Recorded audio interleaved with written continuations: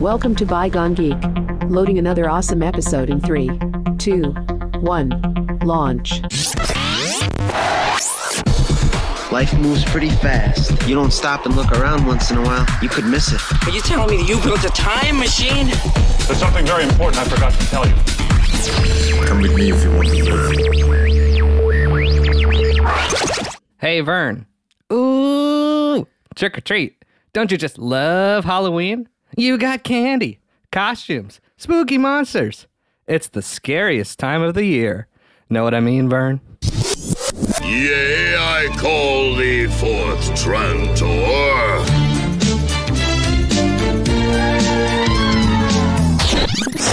Oh, man. We are talking about Ernest Scared Stupid today. We both have been looking forward to this episode for a long time. And I think it's only, fitting to just give some time to gush over Ernest. Mm-hmm. We were talking about this, Eric, before we got on, about how many movies there are. There's 9. And this one... There's 8. This one definitely stands out as one of the better ones for sure, especially as kids. This was one where I always like to say, oh man, I watched that movie every day. I'm pretty sure I watched Ernest Scared Stupid outside of October. Oh, yeah. Because it was just good to have Ernest on. Yeah. But I mean, when you think of this man, and when we talk about retro movies, we talk about characters and films we love growing up, iconic characters. Philip Ree, Tommy, Best the Best, The Crow, Brandon Lee, just some of those that come to mind that we've discussed. Ernest is a superhero. Yeah. In our childhood. He is a Teenage Mutant Ninja Turtle. He is a Power Ranger. He is the great redneck hope from this movie. That's exactly it. Yeah, I mean, he is. And he is just, it's crazy when you think of it. And maybe it took me to this episode to put those words together. And I know it's thrown around, used too many, not as impactful, but he is an icon. Yes, yeah. And he, in these 8 movies... he built something that whether I like it or not, they stand the test of time in the sense of Ernest, which is really cool. Ernest Scared Stupid, a little, we talked about that too. We, and I don't, anyone else listening, we didn't grow up on scary movies. No. We grew up on Ernest Scared Stupid and other movies like it. Yeah. Do you remember your earlier memories of when you first saw this? And again, I love the classic, was this a Bullseye rental? This had to have been VHS. Oh, for sure. At least to start, right? But yeah, was this something you guys rented? Did you own? And also, who got you into Ernest? Oh, that's an interesting question. I can't remember who specifically got me into Ernest. I feel like it just had to have been my parents. Knew of Jim Varney, heard of these kids-based movies and how fun he is and wholesome he is. Yeah. And that, you put on an Ernest movie, there's not language, there's not, it's just goofiness. And it's goofiness that kids can relate to. So I feel like once they introduced me to it, I am pretty positive I've seen all 8 of these films I'll coin it the Ernest verse. It's just he's getting up there, 8 films. It's like you're getting into like DC Marvel territory, so he deserves a verse in there. But no, he always was, like you said, you'd like to think that Ernest was always on your television. And I kind of think he was, with having 8 movies that went from the late 80s to the late 90s. So for a solid decade, he was a large part of my childhood. And, I know doing this rewatch of Ernest Scared Stupid, I told you before we got on the pod, I hadn't seen it in well over a decade, and I just sat there with a smile on my face for 90 minutes. Ernest has this essence. Jim Varney. Well, when you watched it originally, it was in black and white. Right? It's true. When it first. Back to the silent film jokes. It is, but even when you think about it, 91, man, it's an old movie. Really, I didn't realize it was that early in the 90s, almost 80s. In my mind thought Ernest Scared Stupid was more later in the Ernest verse and was maybe in the 97, 98.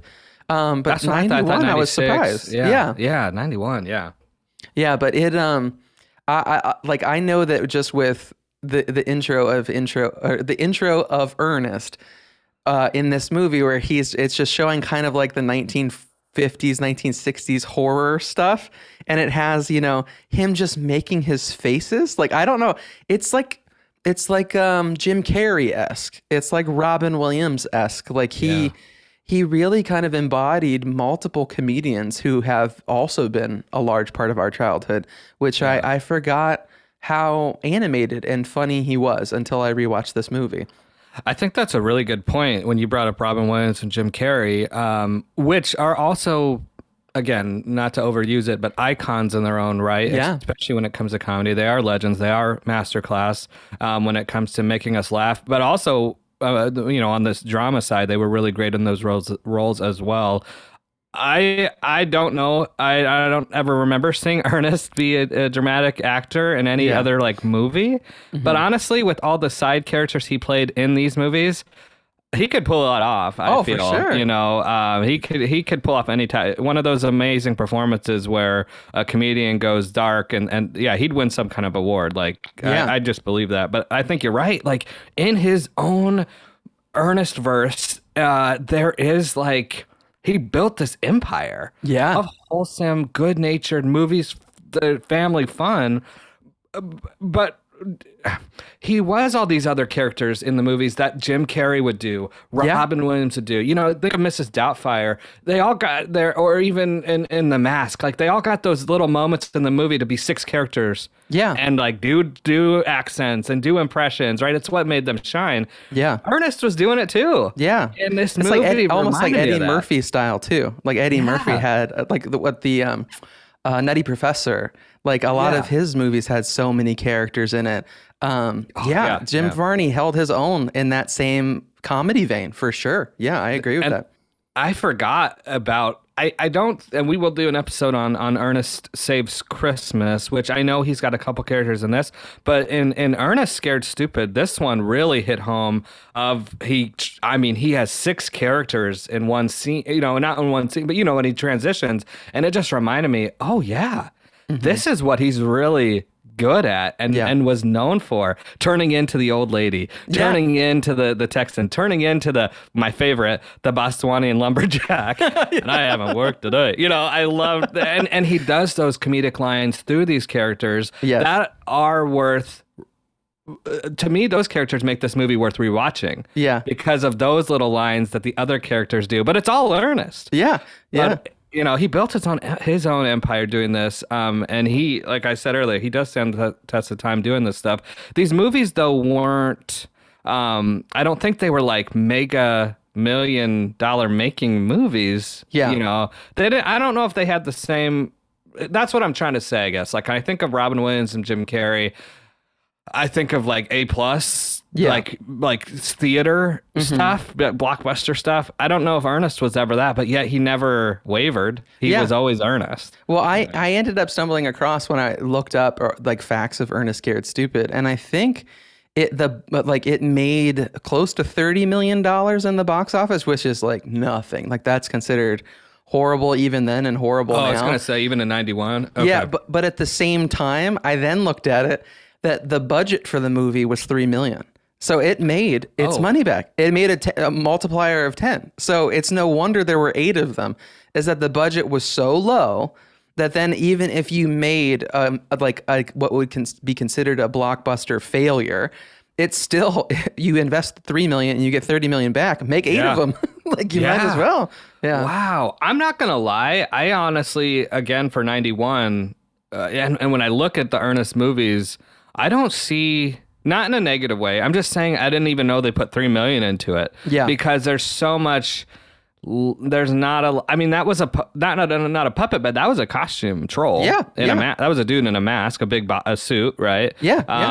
I just think of these movies. That's kind of why I love them. They are a nice break from the CGI stuff. There's action, there's humor, there's this wholesome fun, but there's not green screen everywhere. No, well, and because I feel like it's one of those things, we watch stuff from our childhood, like when we had our Jurassic Park episode, we're like, the CGI at the time was super innovative and cutting edge, and now it's starting to look a little fake in certain parts.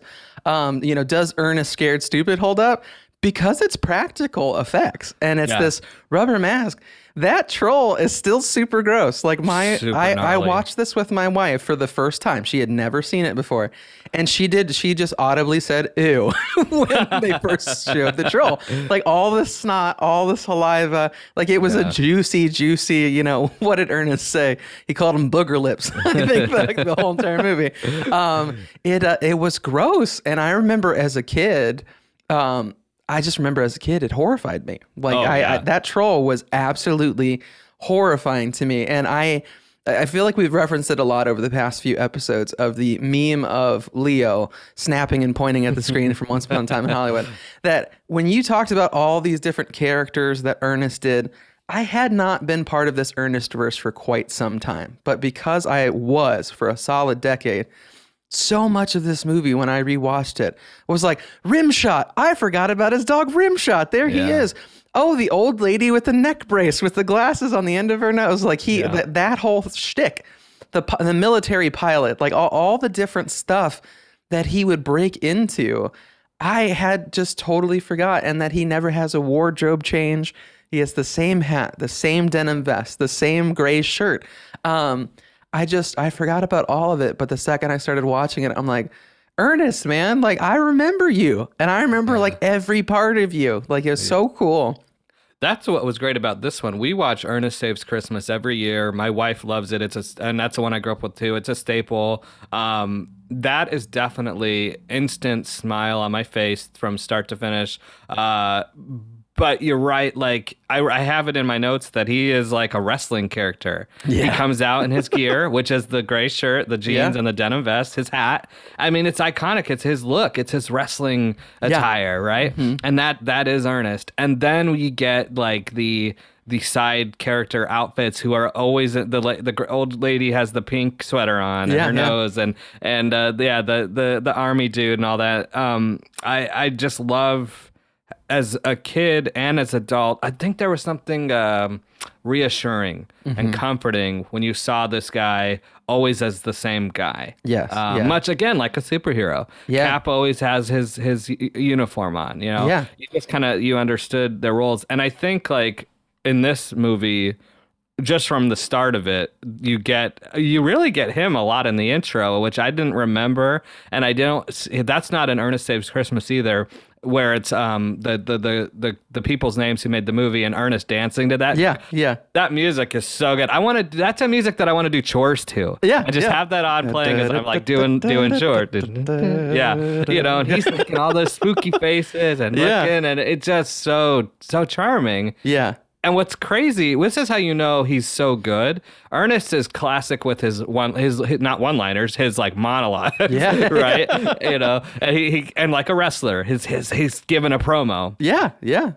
In that, he's not saying anything. He's just dancing and being goofy, and it's just like it's all facial acting. Here we go. Yeah. You know? Yeah. So was that a bullseye for you? I can't remember what you said. Did you guys rent that one? I'm pretty positive we did, and I know we owned it. With it, the second it became something that you could own, it hit our shelves. And I feel like Ernest got to a point too where he was shown on regular TV after a period of time as well. Yeah. So I wouldn't be surprised if we had the bootlegged, ones for straight from the VCR, off television. Record this one. Disregard the FBI privacy warning. We need this. But no, yeah, it was definitely something that I'm pretty sure, because 91, I was 6. I'm pretty sure I saw this when I was 6. And I think that's why I'll pause for the old man burn. No. Everyone, I was just thinking of the FBI warning. How different would it be if young Eric was about to, do the bootleg version, but you had Coach, Kuzo going, no, no, and then you have someone else, Coach, he's gonna record it. He's gonna record it. Would you still record it? Just think about tape it up. That still applies to it. Yeah, tape it up. Tape it up. That'd be great if that's how we sounded when a kid's recording. Like, tape it up. I definitely know we owned. I feel like we just had a row of Ernest tapes. Yeah. And that we just, hey, pick one, play it. And then, what's funny though, is like, I was never that was not a wardrobe I wanted to throw on myself. Denim vests weren't your jam. There wasn't enough. I needed a denim jacket. A vest. What is he doing? Give me a denim parka so I can walk around at 98 degrees. No, I didn't want to dress like Ernest, but I did want to be around Ernest. And that was another question I had for you. That's another love we have for these movies. I'm sure we're going to do a pod on sidekicks. We do Terminator 2 because we always felt like one, when you're playing, you're Arnold, right? Yeah. You're Terminator. When you're watching, you're the kid. Right. And you're along for the ride, right? You're a sidekick. You're his buddy. And in this, did you feel like you were one of the kids with Ernest? And not only in this or in the other Ernest movies, did you feel like you were like right alongside him? I did. I feel like even watching this as an adult, I realized why. Is because when he breaks out into his typical things in all of these movies, when he breaks out into the kind of the 8, 10, 12 different characters, it switches to first person view. So he's looking at you. Like he's looking at you, the viewer, and then at the same time it cuts to like the kids that are on screen responding to this crazy guy. A lot of eye rolling and like, Yeah, but I feel like the way they filmed it, I did feel like I was one of the kids on an adventure with Ernest. And that's the brilliance, I think, of these movies and why they had the staying power of 8 films. I always felt like I was a sidekick to Jim Varney, and I feel like I knew throughout all of those movies, even as a kid and definitely as an adult, that Ernest was a lovable loser.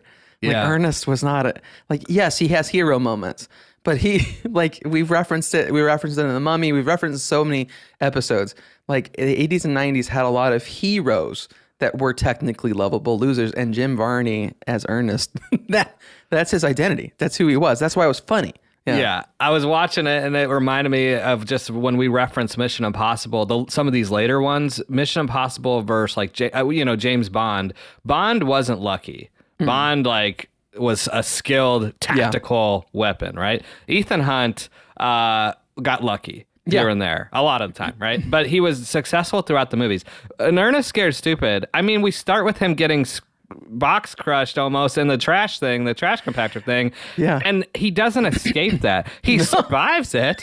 Somehow. There is even though his legs are up by his head.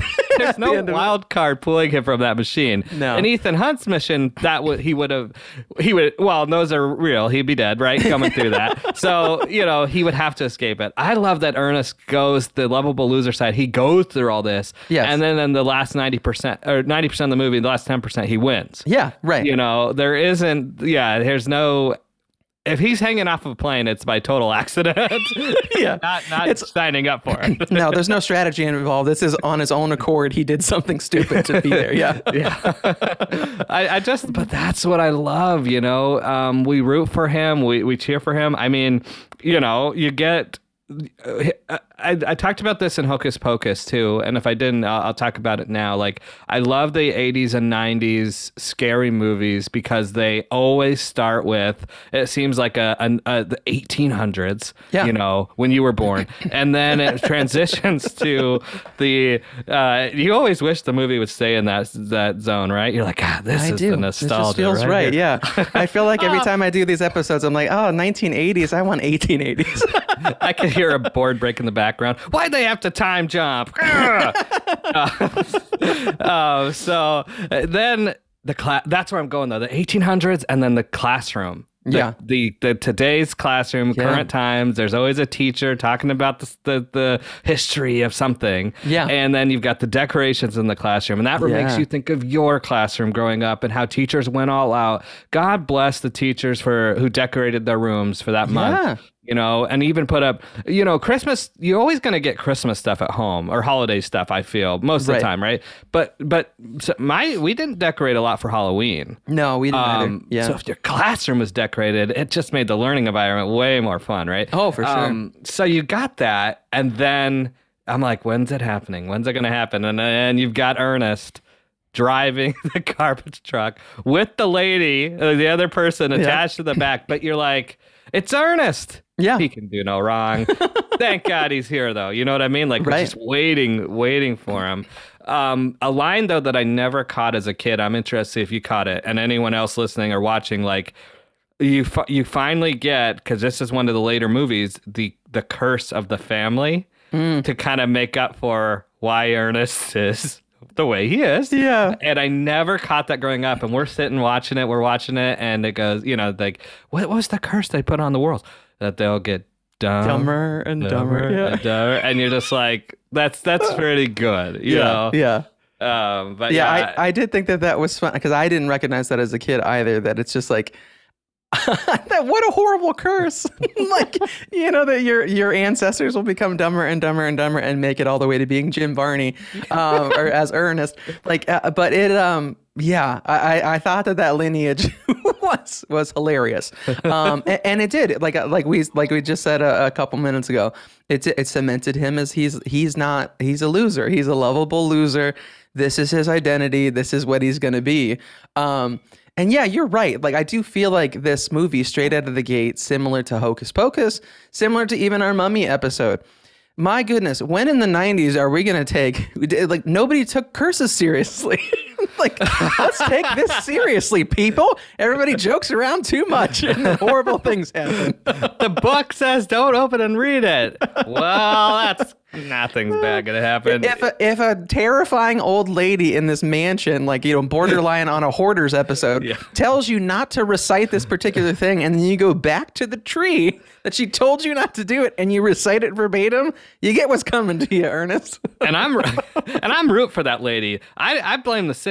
That stuff didn't just appear overnight. No. She had been building that yard forever, and now you're going to give her a notice? Come on. That's old man yelling at the moon, because when a young David would have cared. But I'm like, that's the city's problem, like she's working hard. I tried for a long time to place her, and I never ended up looking it up, but man alive, she reminded me of Rita or Zeta from the Power Rangers. Oh, yeah. The villain. And I'm almost wondering if that was her. It's not the same lady, but you're right. She's in the same vein. The lady that actually played the old lady Hackmore is Eartha Kitt. She actually is an actress all the way back to Adam West's Batman. She was Catwoman in Adam West's Batman. Yeah. Oh, my gosh. Yeah. So she has a legacy of being a superhero, which is pretty cool.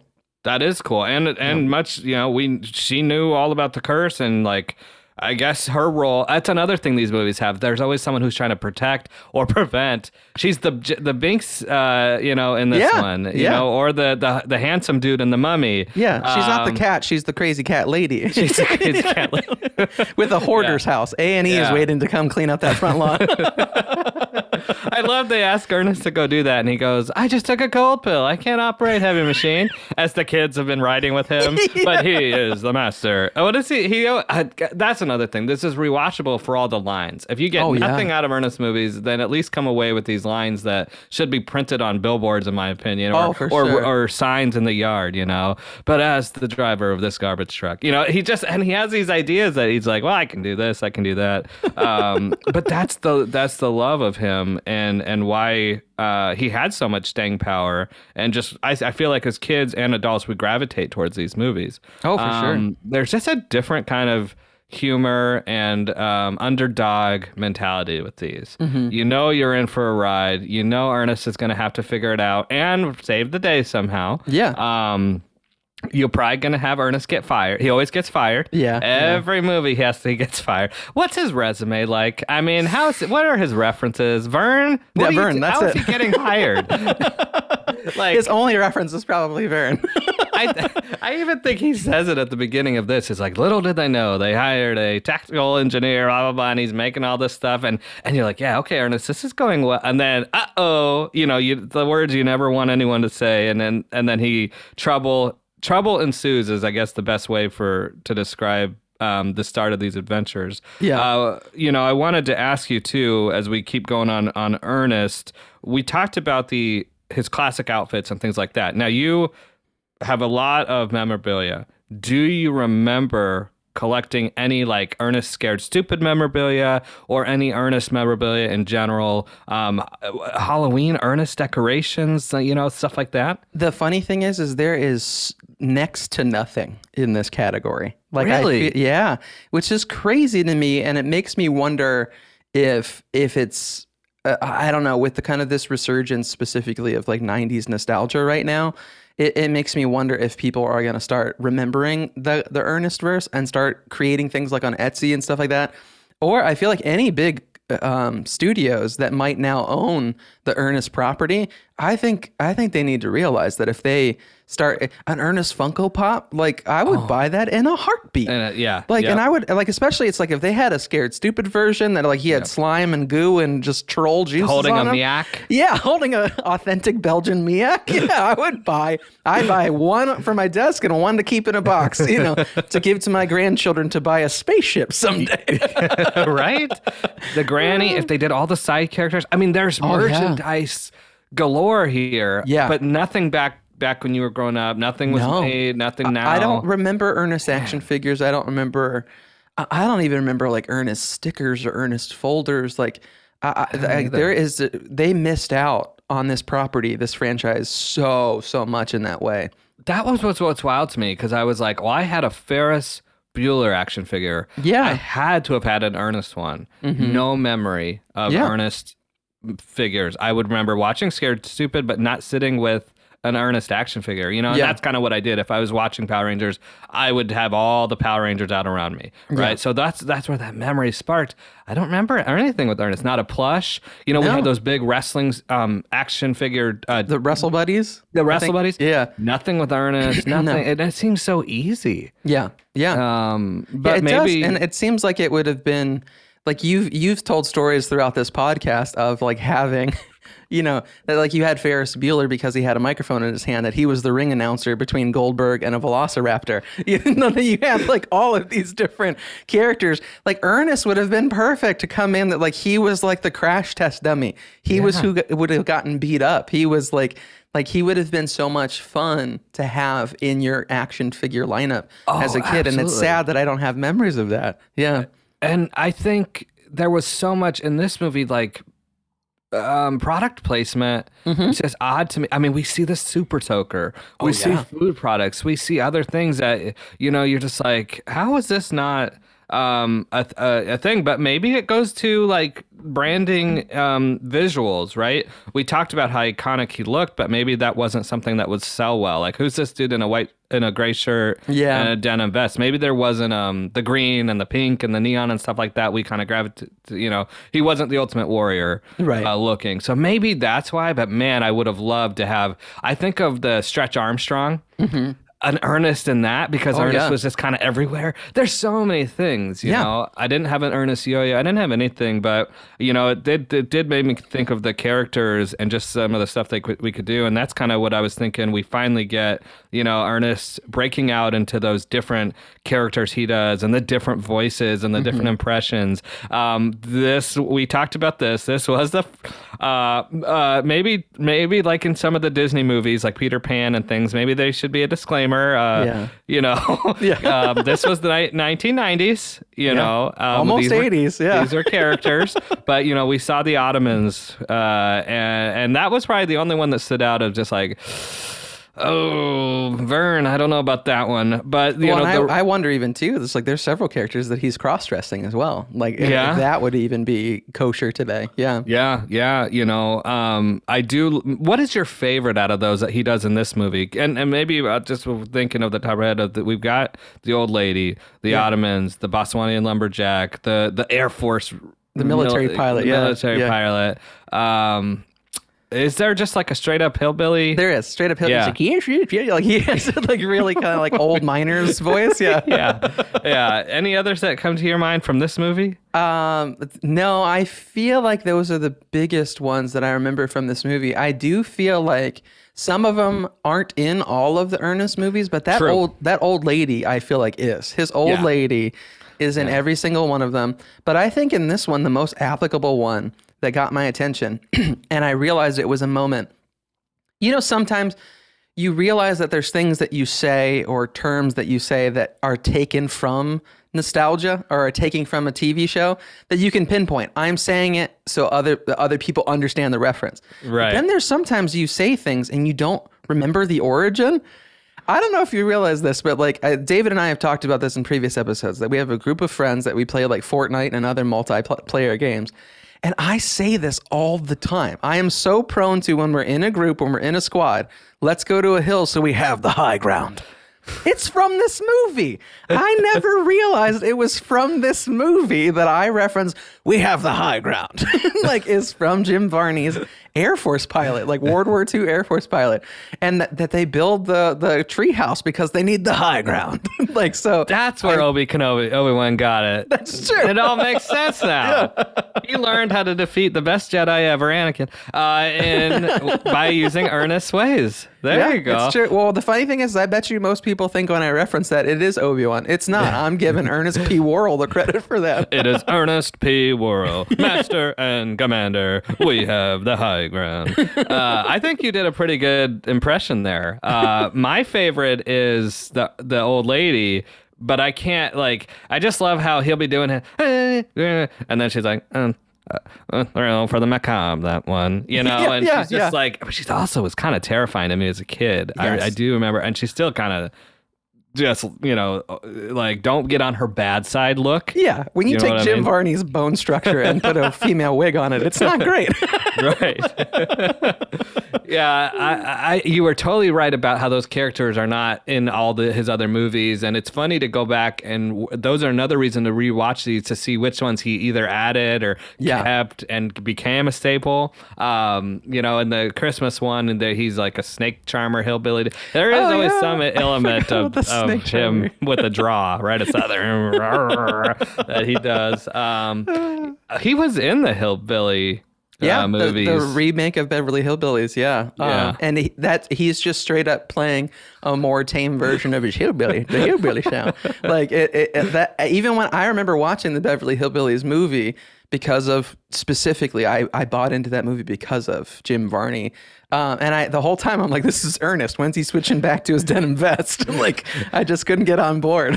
Eric and I were talking about him, and this is how we know it's October and spooky season. We were like, I was like, Jim Voorhees. Nope, that's Jason. But yeah, so what I do love about this movie and thinking about, it's just funny how nostalgia will come back to you, right? I cannot for the life of me remember what I did 2 days ago. Yeah. Just ask me point blank. I'm like, I got to think about it. The second this movie started, I was like, oh my gosh, the kids get turned into wooden figures. Yeah. The troll can change his voice. Yeah. T-1000 style. Yeah. How creepy. That, nightmare fuel. It's horrifying. Yeah, especially like when he first does it. I forget when's the first part that he does it. I think I have a note here, because he does it a few times where he does like the little girl's voice. Yeah, and like to lure the kid with glasses. Oh yeah, his first one is like when the little kid with glasses falls into the ditch. Yep. And then he's and I remember this scene too as a kid. He's panicking, and I'm like, oh my god, like the troll's in the ditch. He's gonna pull him down into the ditch. Or like I thought it was like, but then when Ernest was like, I got you, buddy. Yeah. And he's like, oh, thanks, Ernest. And he looks up and sees booger lips right there in his face. I'm glad you said sneeze, because, there's a lot of snot in this. Yes. That troll did sneeze at some point. Yeah. He never stopped sneezing. He had a severe sinus infection, and he didn't care about spreading it to kids. The way they did that snot on his mask, on his face, was so just... For anyone listening, just turn off the podcast, because I'm going to say the word like moist and just mucusy. Gross. And I feel like Ernest is the best way to do it. Like I can't do the jaw motion he does. He's like, ew. I don't know how he does that. Kudos to the cosmetics and the makeup and the designer of that, and the person who had to wear that. That could not have been breathable or light. That looked like a heavy for sure costume itself. But so him singing, and then there were scenes in the movie where it was him doing the different voice but you saw the troll, which Yeah. was even more terrifying. It was just like, oh, I'd rather be like faked out and not see him doing that different Yeah, place. yeah. It was just creepy. Yeah. But then the girl, we talked about the blonde girl. The second I saw her, it was just like, maybe I had a crush on her or something. I don't know. But I was like, I did the DiCaprio. I remember her, you know, like, yeah. But I hadn't seen this movie. And I'm 24 now. Don't laugh at that. Lies! God, Lies! give Fact it a check that. second. That's a lie. We're We're going to get slapped with a false information tag on social media for that one. My mom will call in and be like, "He's not 24," and he never stole.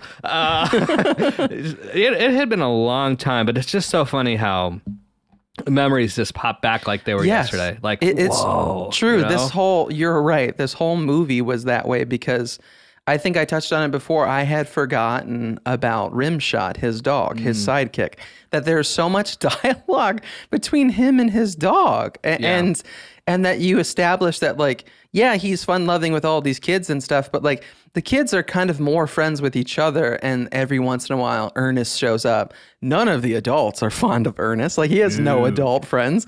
So all he has is Rimshot. And so, like, when I saw Rimshot throughout this movie, I'm like, oh God, like, I love Rimshot. And he's a little Jack Russell. And my dog Turbo that I've had for 13 years, this is Jack Russell. And it makes me wonder if I got into Jack Russell's because of Rimshot. Because of Rimshot. And like Wishbone, the Wishbone TV series was also Jack Russell. So like Rimshot had Wishbone vibes, which was super cool too. Yeah. That's what it reminded me of. I was like, God, is that the dog from Wishbone? Like, because I don't remember Rimshot in Ernest Saves Christmas. And so I was just like, I can't remember if he is, but in my mind, I'd like to from? think that Rimshot was in the sleigh with him. But I could be just that, you know, I feel like sometimes your nostalgic brain inputs things that weren't there. Like, it's weird. Totally. And then he was his sidekick. And they, you know, I think they really hammered it home, like, for movie purposes of the kids and Rimshot and how the movie, like, progresses and what happens to them. You feel for them. Yeah. Right? But I, you know, was thinking that when you said about the kids, and that's what I was thinking too of why we gravitated towards this and why I was asking you, like, if you felt like you were the kids as well. You're right. The adults, they basically never gave Ernest a time of day. No. But I think that's why the kids and us watching did, because he was an adult and a thrill seeker, but he was also a kid. You know, he was like the heart of a child. Yeah, and and no one listened to Ernest, and no one listened to the kids. No, right? But the kids and Ernest listened to each other. Yeah, yeah. And that's where it was like, hey, we keep coming back to each other. Yes. You know, and I thought it was it's just a great relationship. And I do think the kids in this movie, they did a good job. I will admit, like, kid acting in the 90s and kid acting now, like, you think of Stranger Things. Oscar worthy, right? Yeah, back then. Yes, definitely. Millie Bobby Brown is nothing on these kids. You know, I thought they held their own. It is funny, though, to just watch the young actors kind of interact with each other. And there's always a bully. There's always a hero kid. God, that was another thing. Like that chubbier bully with a mullet. I was just like, I remember you too, and I remember why I hated that kid so much in this whole movie. When they're breaking down their haunted house, and like, it's just like, and he's the mayor's son. Yes, yeah, and you know the mayor's a bully too. It's almost like Biff if Biff had a kid. Oh, for sure. You know what I mean? Yeah. The mayor's not a good dude, and his kid's not a good dude, and then you've got the sheriff, and then the sheriff's son. I'm like, they're at both of their hero versus villain here, but they're two, like, important roles in the city. Yeah. I do. Yeah. So I just thought that it was interesting. I was surprised when I did the rewatch of this. I was expecting to not connect with it as much because of bad kid acting, but I agree with you. It was passable. Yeah. It wasn't horrible, and it is like, if you like, you made the reference to it, Stranger Things. You watch kid acting has just it's gone through the roof. And but at the same time, it's like you realize in this movie, it's like in a multiverse, it's like I would love to have 11 versus the troll. Like she can go against Vecna, that troll. Like it would be like a 3-minute movie. Like it's like she would Ernest just sitting in this like on the side, like ooh, you know. And honestly, you'd have 11 fighting Vecna, but Ernest like. Anytime it switched to him, he'd be a different character. Yes. Right? He'd be the old lady. He'd be the Boswanian lumberjack, you know? Oh, you're going to make me on YouTube now edit like a supercut thing between Stranger Things and Ernest giving facial expressions. You just added an hour to my editing time. But how great would that be, right? I had said 9 movies. There should be 9 movies. There should be 15 movies. Ernest should still be around. We talk about all of the remakes and reintroductions of a movie like Halloween was remade into just called Halloween, and Jamie Lee Curtis came back, and now the third one's coming out. But like what I guess I'm saying is like nostalgia doesn't die. Unfortunately, we did lose Jim, you know, at 50, Jim Varney, but 50 years old, man. Lung cancer, like that's crazy. Just horrible, you know. But if he had still been alive, and we got new Ernest, and we got kind of Ernest in today's world too, like I just think it'd be magic. And I think it would be so charming. And just I reference this because we watched I've got young kids. The Blue's Clues came out with a trailer for their new movie. It's like Blue in New York. Okay. And it's bringing back, it's got Josh, who's the current guy. It's bringing back the guy who was before Josh, and it's also bringing back Steve.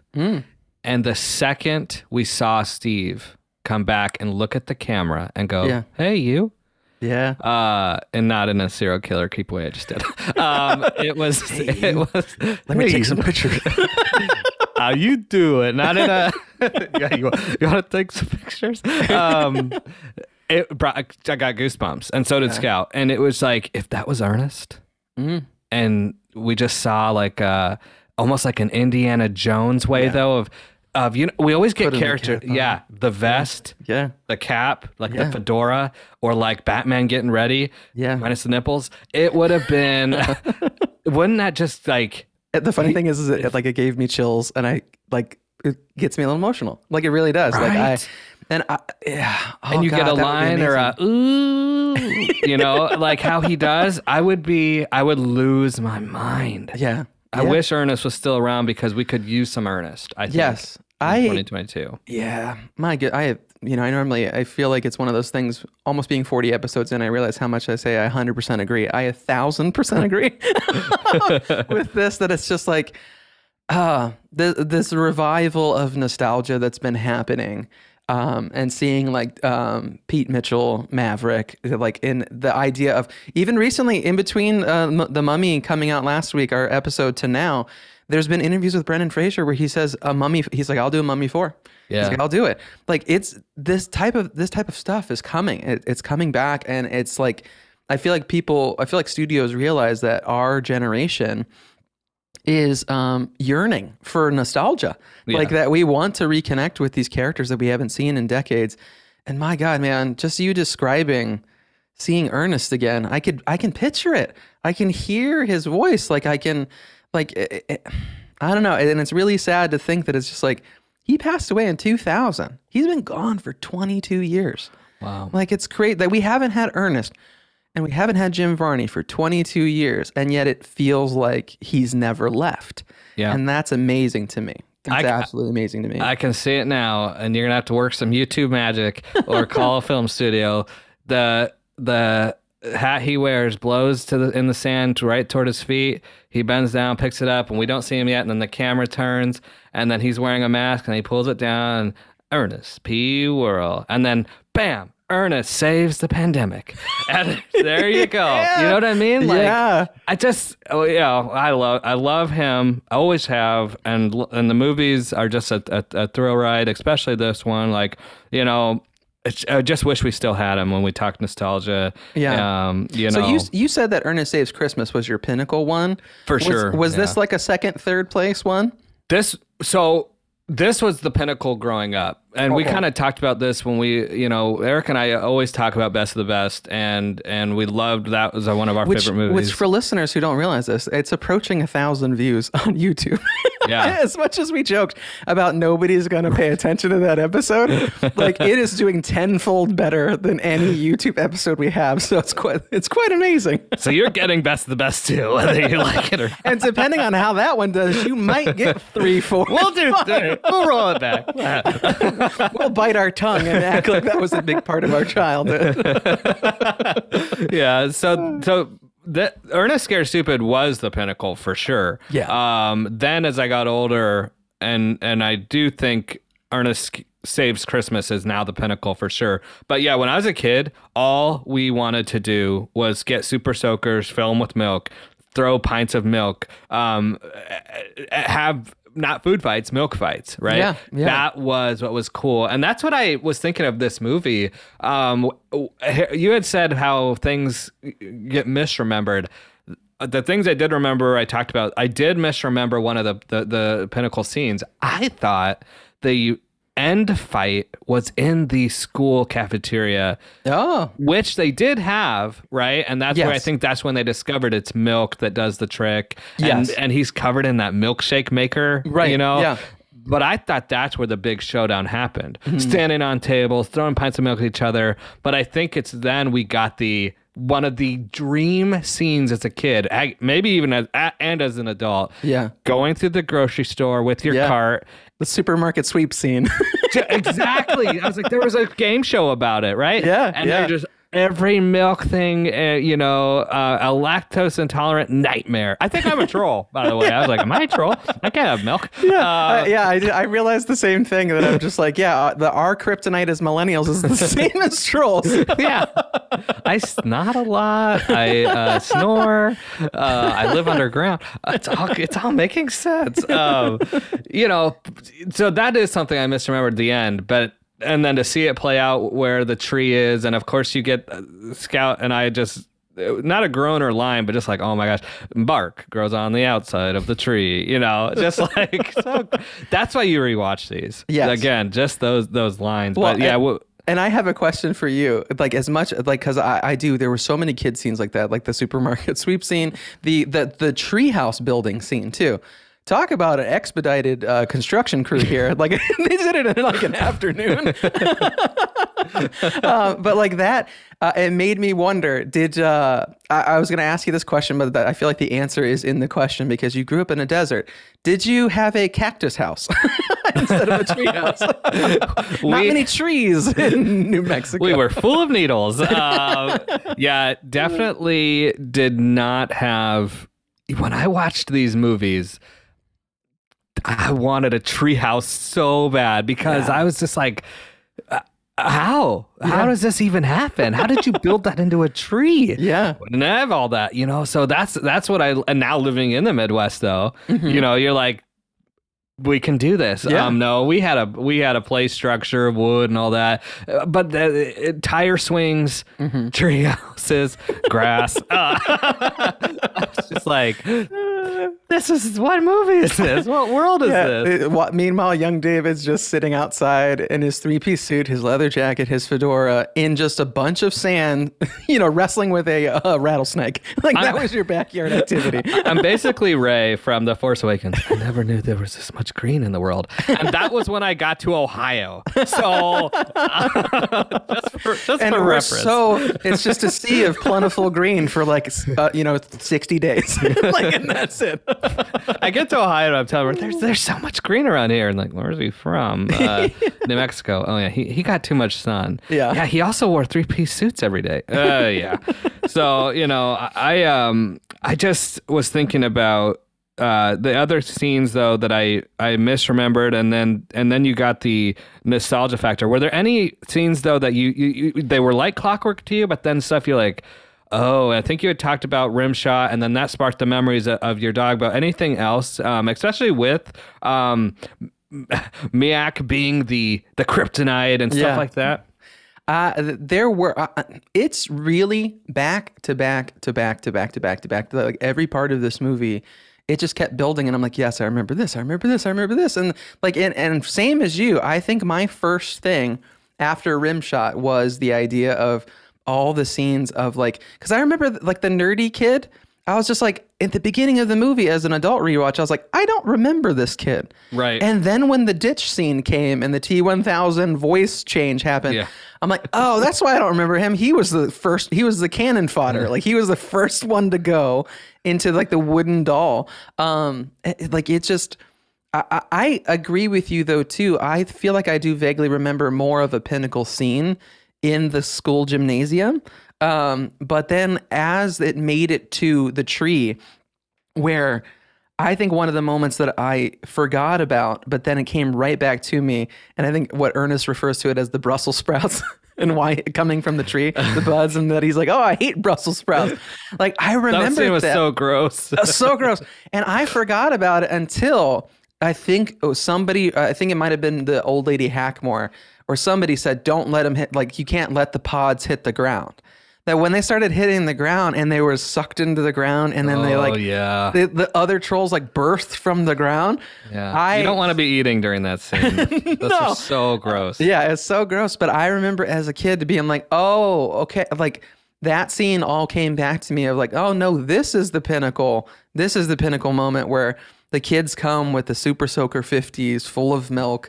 And throw it, like opening them like a hand grenade and throwing it into the car. Yeah, we both. Eric, if that doesn't make the YouTube, Eric and I just both threw our shoulders out, pretending to throw a pint of milk as a grenade. It was just like the perfect layup as a milk grenade. Yeah, my arm is now just dangling. We both need rotator cuff surgery. But it was that whole scene.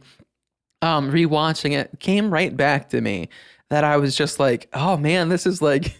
You know, this is Cap and Thanos facing off. You know, this is the on your left. Here comes the kids with the Super Soaker 50s. You know, Ernest, assemble. Oh, could you imagine all the multiverse Ernest? All of his characters that he impersonates come. Oh, that would be great. Oh man, we have who? Oh man, who? They can't even answer this question, and I'm not even going to ask it, but I'm going to ask it. You can't pick anyone to replace Ernest. It's true. The interesting thing is with us having like a TikTok page, I stumbled across the guy on TikTok, which I wish I would have written down his name to give him some credit. He does Ernest impressions. It's his whole TikTok. Oh, wow. And there are times where I'm just like, oh my God, this is Jim Varney. Like he looks like him, he sounds like him, and I'm pretty positive he's our age. Like he just happened to be a guy growing up watching Ernest, and he ended up looking like Ernest. And so it makes me wonder if you can have somebody like him who's already a personality because of channeling that nostalgia, that you can't recast Ernest. If you get somebody that impersonates him flawlessly, then yes, you can. Because it's just he's got that ability that just like he's not replaceable. I have seen people joke around, and I've seen memes that show the similarities between John Cena and Ernest. Have you seen those? Oh yes, they look weirdly similar. Like it's it's if Jim Varney was like in the gym for 20 years. Right. I agree. You need that dude from TikTok or something to what do they call those when they like Tom, there's always a deep fake or whatever, right? Yeah. Well, maybe we can get that. Maybe as much as CGI and AI keeps advancing, maybe we'll get a full, AI Jim Varney. you know, I'd be on board for that. I really would. John Cena's lost. No, Mr. Cena, not. Hey, you're looking good, but he's lost some muscle. Yeah. Maybe if he lives a little more, he could do Ernest. I'd honestly. Maybe it would take a guy, a major role, a dude so big. I'm talking name wise, like name recognition big, that he could pull it off. Maybe John Cena's too big to fail, and we talked about that with The Rock. Maybe, I don't know. Now that you say that, I could see him donning. He's got goofy facial expressions. He's not afraid to make fun of himself. Yeah, that's true. Yeah, maybe. John, Mr. Cena. Yeah, Ernest goes to the gym. Let's do this.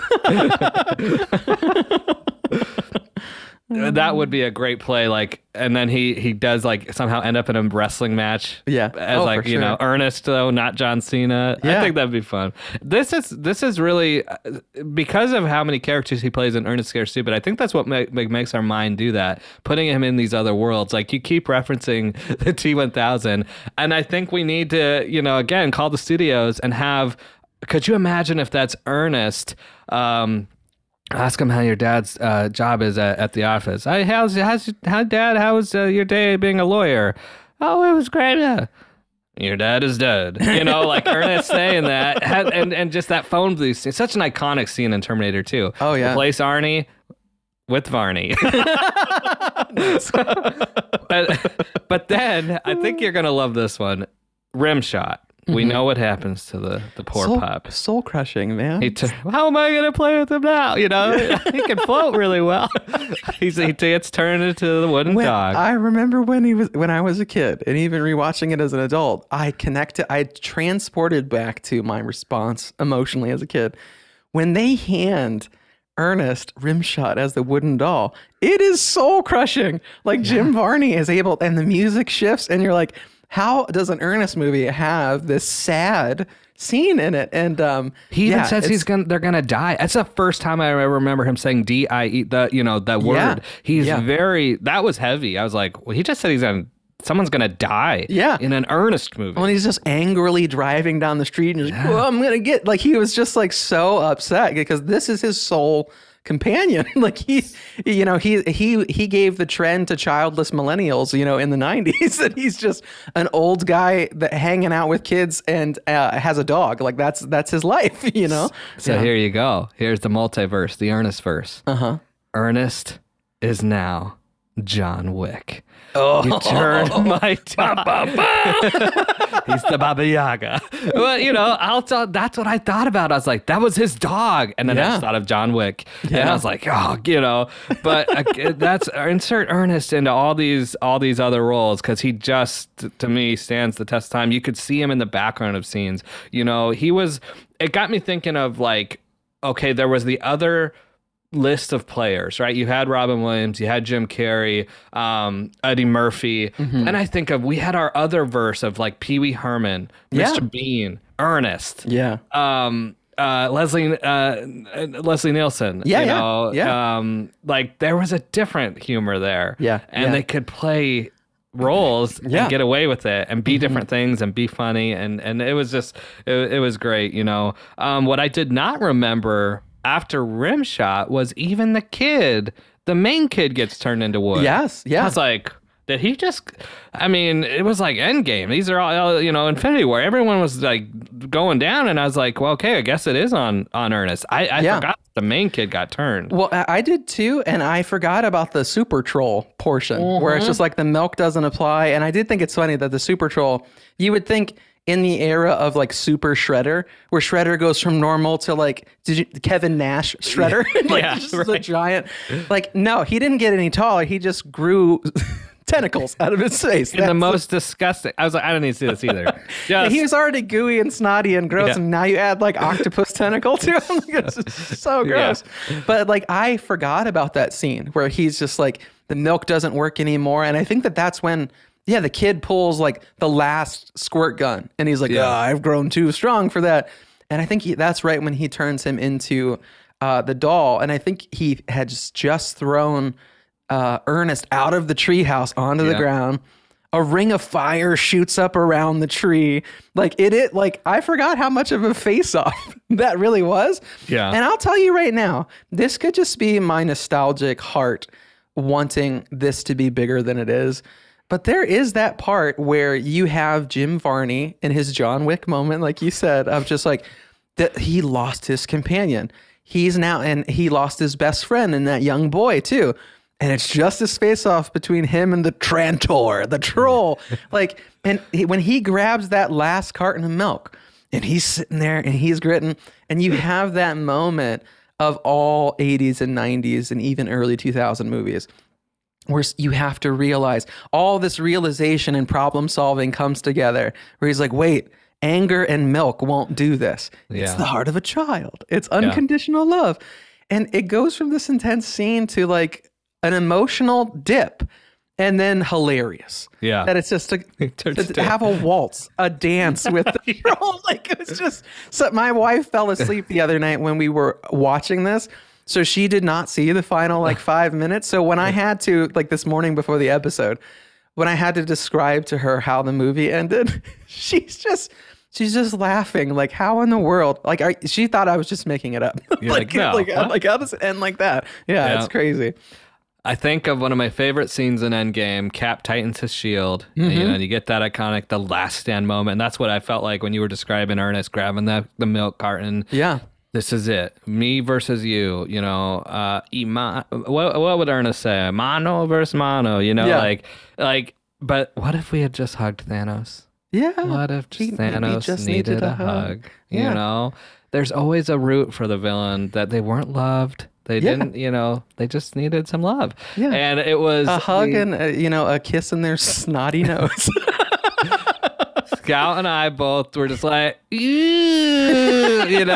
they kiss. And there's mucus connected between his lower lip, and when he goes, it shakes back and forth.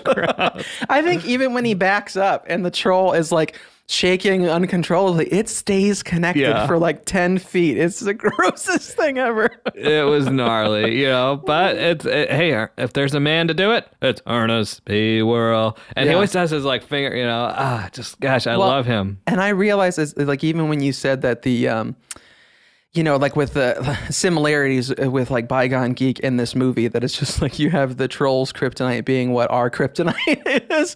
I feel like you also have the fact that we're on the internet. We're in people's ears. We're in people's Instagram and TikTok streams. And you have internet trolls. And apparently the way to thwart internet trolls is just the love of a child, or the heart of a child, and unconditional love. I might have to pass through a couple filters when somebody puts a comment that really, gets me in I want to throw milk in your face. I told my mom to stop doing that. Mom, I never know what she's doing. But it is something that, this movie does have that kind of emotional circling around where you have all of these different fights and stuff. But it is an interesting concept of maybe the bully just does need love, which is interesting. Yeah. And I think it's true. I mean, if someone's in a bad mood, usually something wrong has happened and they need to get out of that bad mood. But what was the root cause? Let's break it down and figure out, why are you hurt in this moment, right? Yeah. And I love that it took all of that, and then again, the wholesome good-natured of everyone's a winner in this case, and those kids are and Rimshot's they're back to normal. Yeah, I do think that was a scene also that was an emotional scene. I remember as a kid and watching it as an adult, when all of the little kids come out of the tree, even Mrs. Hackmore's sisters and stuff like that, which I kind of forgot about. When they come back and then it switches to sad music, and Ernest says, "There's nothing for me in that tree," and he gets sad.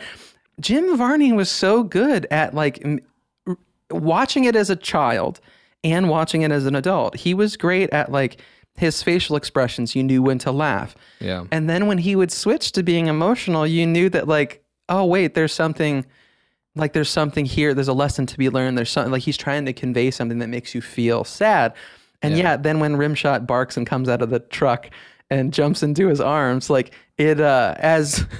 as a dog lover my entire life, I do feel the kids came back. Who cares? Blah, blah, blah, blah, blah. Rimshot comes back. Yes. Happily ever after. Rimshot and Ernest P. Worrell are back together.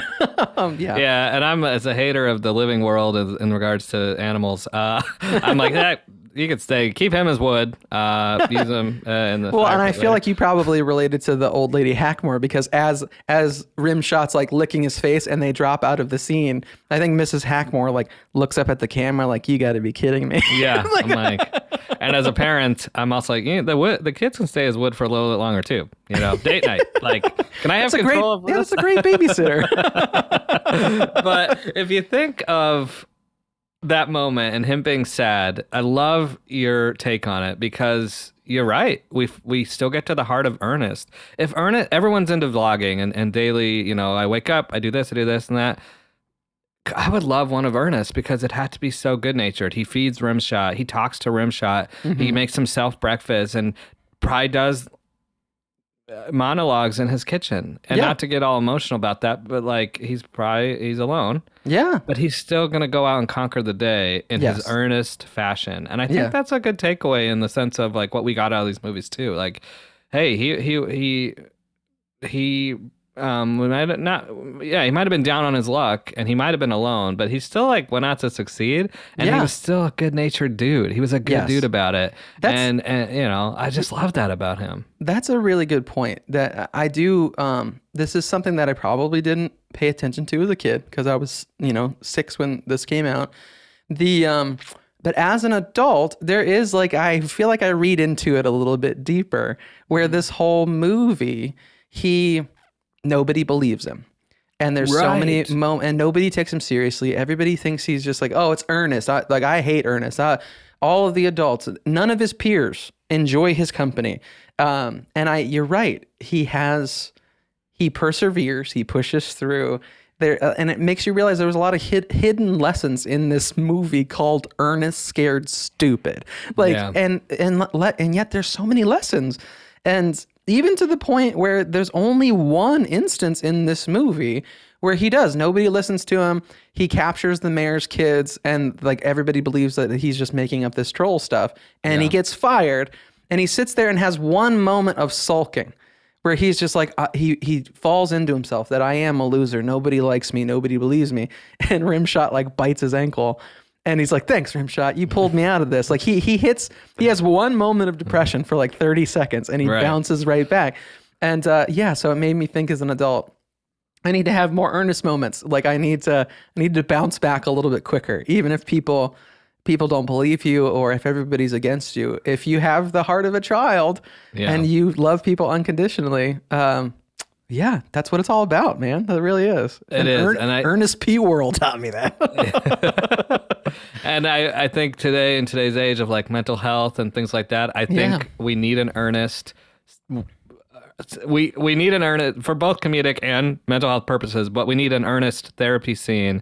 Ernest talking to a different version of Ernest as his therapist, right? And just giving a great therapy advice, but it has to be Ernest as another character. Oh, yeah. Wouldn't that just be gold? It would just be gold. And it makes me feel like if Jim Varney was still around or if they rebooted Ernest, I would love for it to be, instead of him having a new era of kids that he's helping, I would love for it to be that he's just befriended all the kids that are now in their 30s and 40s. Because if Jim Varney was still around, he'd be 72. So he'd be young. He'd be, that's not old in today's age, I guess. Harrison Ford, it's 80, I think. And he's Indiana Jones 5. If he was still around, we'd get way more Ernest. And those kids would be like, we're in deep, this and that. I know one man. Yes. Who can help us. Oh, there's only one man. Like when Marty says to Doc, there's only one man who can, fix this. Or it's Ernest. Yeah. True. I would love that plot. Yeah. It would be great. Maybe we just need to write the storyline and see if we can go on a hunt and see if the TikTok guy wants to reboot, wants to be the new Jim Varney. But I do, I don't know. I feel like we've talked about it in so many other episodes that, even though we probably won't ever see that again in a new fashion, in a new chapter in present day, it was so lovely and so nostalgic and so full of whimsy to be able to rewatch this movie. And I feel like for anybody that hasn't, I told David when we were talking about this episode, we weren't sure if this was a rental. It's such a kind of B-rated, under the radar movie that it's on YouTube. No joke. If you just search on YouTube, folks, it comes up. Some of his other ones. Yeah, and it's free with ads. You just have to make, which all YouTube now is ads anyway, so it's not like it's a punishment.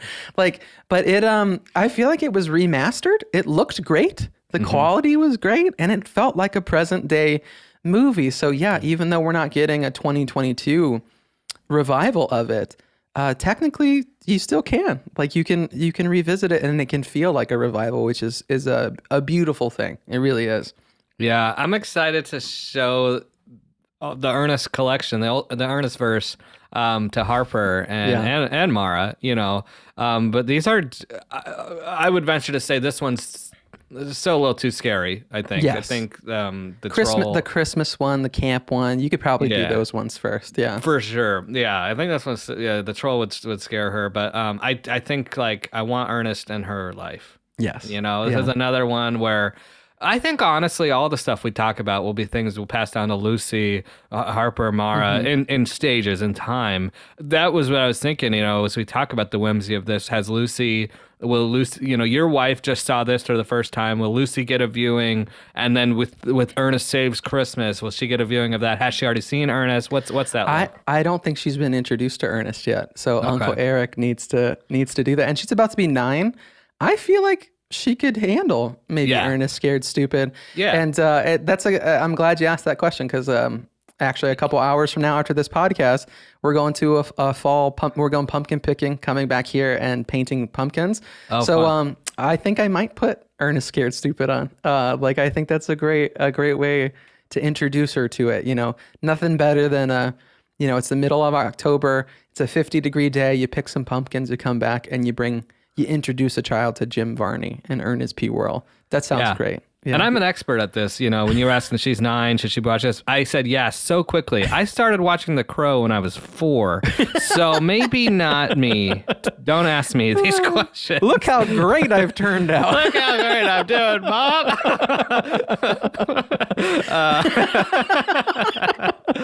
I think that's a perfect way to end the day for her, and you guys to keep going into October, see, and kind of do what we do with the pod. Maybe break it down after she's had it some time to marinate and see what she picks from it. I would love to hear. That's what I love about this too. And for anyone, you know, listening and who enjoys the pod, like what memories we had of kids and how the memories can get deeper and resonate on a different level watching as an adult. Yes. And I would love to hear what Lucy thinks, just as much as I love hearing my neighbor's son, what he thinks of these movies. As he watches them for the first time. Yes. Yeah. There's just whimsical gold in hearing the differences and what we get, our takeaways.